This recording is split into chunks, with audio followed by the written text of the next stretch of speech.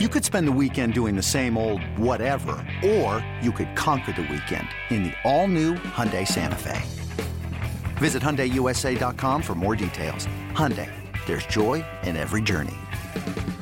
This episode is brought to you by Progressive Insurance. Whether you love true crime or comedy, celebrity interviews or news, you call the shots on what's in your podcast queue. And guess what? Now you can call them on your auto insurance too with the Name Your Price tool from Progressive. It works just the way it sounds. You tell Progressive how much you want to pay for car insurance, and they'll show you coverage options that fit your budget. Get your quote today at Progressive.com to join the over 28 million drivers who trust Progressive. Progressive Casualty Insurance Company and Affiliates. Price and coverage match limited by state law. On the BetQL Network. Final segment for the day on Stadium. If you're watching us on Stadium right now and you want to check out the final hour of the show, I would encourage you to do so. Twitch.tv/BetQL, featuring all our bets for tonight. There'll be a lot of them. NBA, National Hockey League, college hoops, and the games we've already bet for Week 11 in the NFL. We've got quotes from Sean McDermott on the firing of Ken Dorsey, which I will read quickly, and then we will move on. We need to be a confident offensive football team and find consistent production, and that's really what it came down to. Also, I'm trying to save my own ass, and this was the last move I could make before the crosshairs turn on me. One of those quotes I made up, one of which was actually said by Sean McDermott, but both are true. That's Bills head coach Sean McDermott. We will get to the Super Bowl rematch on Monday Night Football, the Chiefs and the Eagles in a moment. Jake, bring the music up. And Ken, we talked about hey man, we're bummed out that the Broncos and Vikings are playing because these are two teams we like, we want to bet on, potential ramifications and comeback player of the year, coach of the year market as well. Let's talk about the actual game though, right? Denver currently lined under a field goal favor at home. 43.5 is the total. I personally will need to think about how I want to play the side as is. I'll tell you what though. Tell me how Vikings +8 isn't one of the banger teaser legs of the millennium, and we can talk about what to pair it with, but that is my first thought is tease whoever the underdog is. If you get the price, tease the underdog up. Your betting thoughts here on the game as is right now. Yeah, I mean, I think it's no bet right now, and you're going to need some kind of catalyst to move the market to get me interested in a side, and that could be Jefferson, that could be something else that we're not seeing right now. But if this is what it's going to be, maybe it's Vikings Tuesday. To your point, I mean, all they do is play close games against literally everybody. Saints game last week, a perfect example. Get out to a huge lead. Here's Jameis Winston. All of a sudden, it's a one-possession game in the fourth quarter. Just magnetically attracted to playing one-possession games. Don't hate the teaser leg idea at all. Actually think it makes a ton of sense. If forced to bet the game right now, I'd probably lay Denver, to be honest. But I mean, I would do it with no confidence, really, versus this is not a game I'm dying to bet into. It's funny. It's not high leverage for it's not high leverage like Chiefs Eagles is high leverage. That game will get a ton of coverage, and rightfully so. It's a Super Bowl rematch. But for the fringe niche markets, this is just such a high leverage game. It's unbelievable. I'm sitting here being God, the future of coach of the year rests in this game. Is it Campbell in a runaway? Is it one of these guys with a late charge? That's what I'm thinking about. That's what this game brings. And it's, really just potentially maybe the 7 seed in both conferences or something like that, depending on the result. I don't think I'm going to have a bet in the game right now. And let's see what happens during the course of the week. My last note on this game would be, just for now, especially if Jefferson plays, total will get bet up, obviously. I kind of like the over almost, even if Jefferson doesn't play in the game, where Minnesota blitzes a ton, obviously, and Brian Flores has done a great job. It does kind of feel like this current iteration of Russell Wilson, and at some point, I need to take a big L on this. He clearly ain't getting benched. He's been a lot better than I expected. I don't think Stidham is playing anytime soon, so I was wrong about that. It does feel like Sean Payton will have a plan for the Brian Flores defense here, and Russell Wilson should be able to beat it. And on the flip side, Dobbs and this Minnesota offense have been really good. Madison's probably the least efficient running back they have. Maybe he doesn't play this week, and you get Ty Chandler and Kene Nwangwu. I think Nwangwu might be the best of the bunch. So over would be my lean in the game as well. We'll talk more about it, Ken, over the course of the week. You have a thought on the total quick? And if not, we can go to Monday Night Football. Would you say at some point, I guess, and I don't really even know how we would do this, but just to mention it, the idea of all the primetime games going under has gotten a ton of traction for people who haven't paid attention. More than, I think it's 2/3 of all the primetime games this year have gone under. This has been true for a few years, but especially this year. Both the Sunday night game and the Monday night game this week have been bet under already. Doesn't have to be for that reason, but this game got bet 44-43. Chiefs Eagles, which we'll do in a little bit, 48-46.5. The Thursday night game actually got bet up, which is kind of funny because it's like, oh, everything's going under. Like, what do you want to do in a black and blue division game? Over. I mean, that's what I'd like to do. So we'll see how it plays out. I don't have an explanation for why it's happening, so I don't really want to do it on the show, but just worth noting, if you like a primetime over, they have not been winning at a particularly high frequency literally the entire season. Just worth knowing. All right.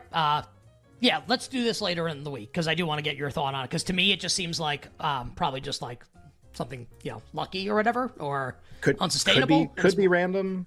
Yeah, it could be random. It could be something that like I'm not thinking about, but random feels like the right explanation. Doesn't have to be that way. I haven't read anything convincing on why that's the case.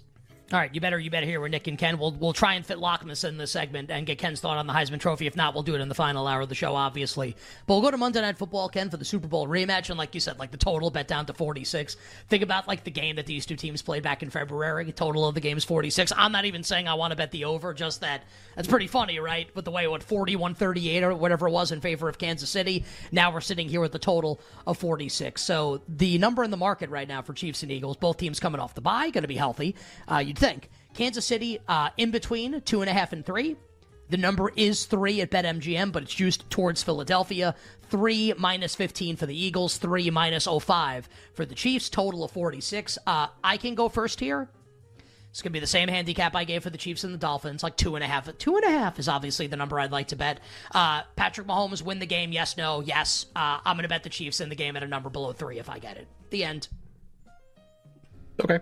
I just, when we get to games like this, obviously we don't want to do the viewer, listener, we want to do them the service of like paying attention to the game and talking about it a lot. But games like this, for me, while they are incredibly captivating as a viewing experience, they never strike me as interesting betting opportunities. We know a ton about both teams. They have played with the same coaches and the same quarterbacks for multiple seasons at a really high level. They played in the Super Bowl with most of these same players and coaches, by the way. Now, the coordinators are different, but just my point is, I think we have a really good idea what the rating or what the difference between the two teams is. And there's nothing unique to this game that would make me think I have an angle to make a bet that's different from those ratings, which is basically how the market has the game. Like 2.5, 3, closer to 3. I would think about the game the same way. If I had to bet the game, what would I bet? I guess the interesting thing, and you mentioned Chiefs Dolphins, I would just say, I think the Eagles are in a different class than Miami, and Miami's in a good class. It's not that they're bad. The Eagles are in a class where it's one of two, and this is the other one. These are the two teams. So there isn't going to be a comp necessarily for how Kansas City plays against a team like this in a regular season game. And Kansas City's only test game that you would even say is remote, because they're not going to play other Philadelphias. There aren't any. But what you would say is the opener when Kelsey and Chris Jones did. It's just you don't have any games to go on here for how the Chiefs would play against this kind of team in a regular season game to maybe be it's a team profile thing.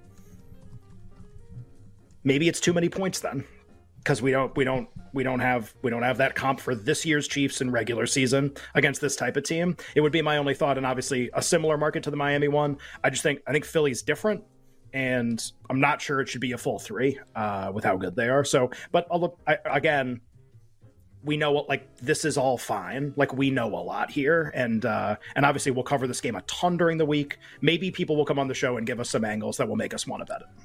Yeah, and it's you're right. I'll just say Philly's definitely better than Miami. I agree with you, and they showed that in the Sunday night game they played. That game on a neutral. This game's an Arrowhead. I'm not saying that this definitely means the Chiefs are going to win. Just the decision that I'll be faced with here, and I don't want to lay 3. I want to lay 2.5 with Kansas City. And that's Mahomes to win or lose. I'll take win, and he doesn't win every game. With the last time we saw him, he lost. That's just going to be the way that I'm going to approach this game coming up on Sunday. If you want more on this game, don't worry. We got about 90 more hours of content this week, and we will do it here on the show. And that concludes for now our handicap of week 11 in the National Football League. So let's get the LOCKMAS here. We don't have time to hit the full open here. Jay, just bring the music up here. And Santa, let's talk about the Heisman Trophy market right now for a couple of minutes to close the third hour of the show. And the Heisman market, as I scrambled to find it, at BetMGM. Bo Nix of Oregon is your favorite, Ken, -110. Michael Penix Jr. plus 375. Jaden Daniels, I think you called it like the resurrection of Jaden Daniels. That's like a great like R&B album. Jaden Daniels 4-1. Marvin Harrison at plus 550. Thoughts right now, Santa, on how to bet Heisman Trophy? Well, we're in really good. It doesn't mean we have to have the winner, but we're in really good. And we had Nix and Harrison aggressively from 3-4 weeks ago now. Nix's price has improved incredible. And I'll give credit to Colin Wilson. He was on Nix before I was on Nix at a better price too. And it doesn't mean Bo Nix is going to win, but when you bet something like that and the price drops like this, you got a lot of options for what you want to do. Do you want to add someone? Do you want to just take these two to the finish line? Like, how do you want to play it? So like, we're in good. Well, I'm in good. If you tailed me, you're also in good. And if you tailed Colin, you're in even better. Now what? The player of the four that I would probably, and this is just my opinion, the player of the four I'd least want right now is probably Penix, actually.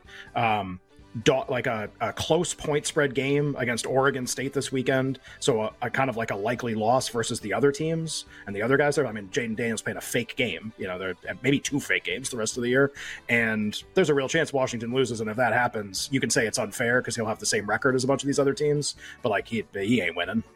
Probably has to run the table and beat Oregon again to have a legit shot to win the Heisman. That's very unlikely versus what the other guys need and how I'd like to bet the Pac-12 game, which is to play Oregon.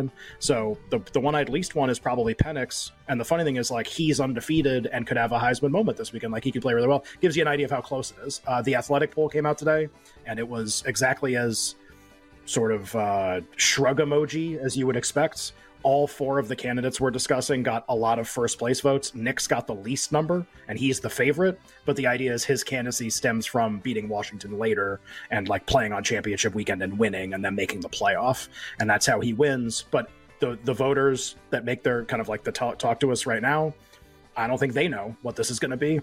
I thought Daniels was toast last week and suffers his 3rd loss, gets hurt in the game.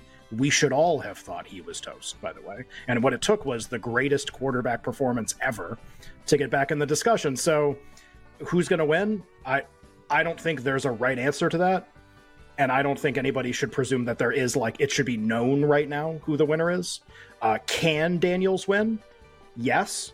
But, like, how the other candidates do is going to determine the answer to that question. If they all kind of just are whatever, then there's an opening. Like there was an opening for Lamar Jackson, like there was an opening for Tim Tebow, the other 3 loss players that have won the Heisman Trophy. They needed other guys to kind of just be okay.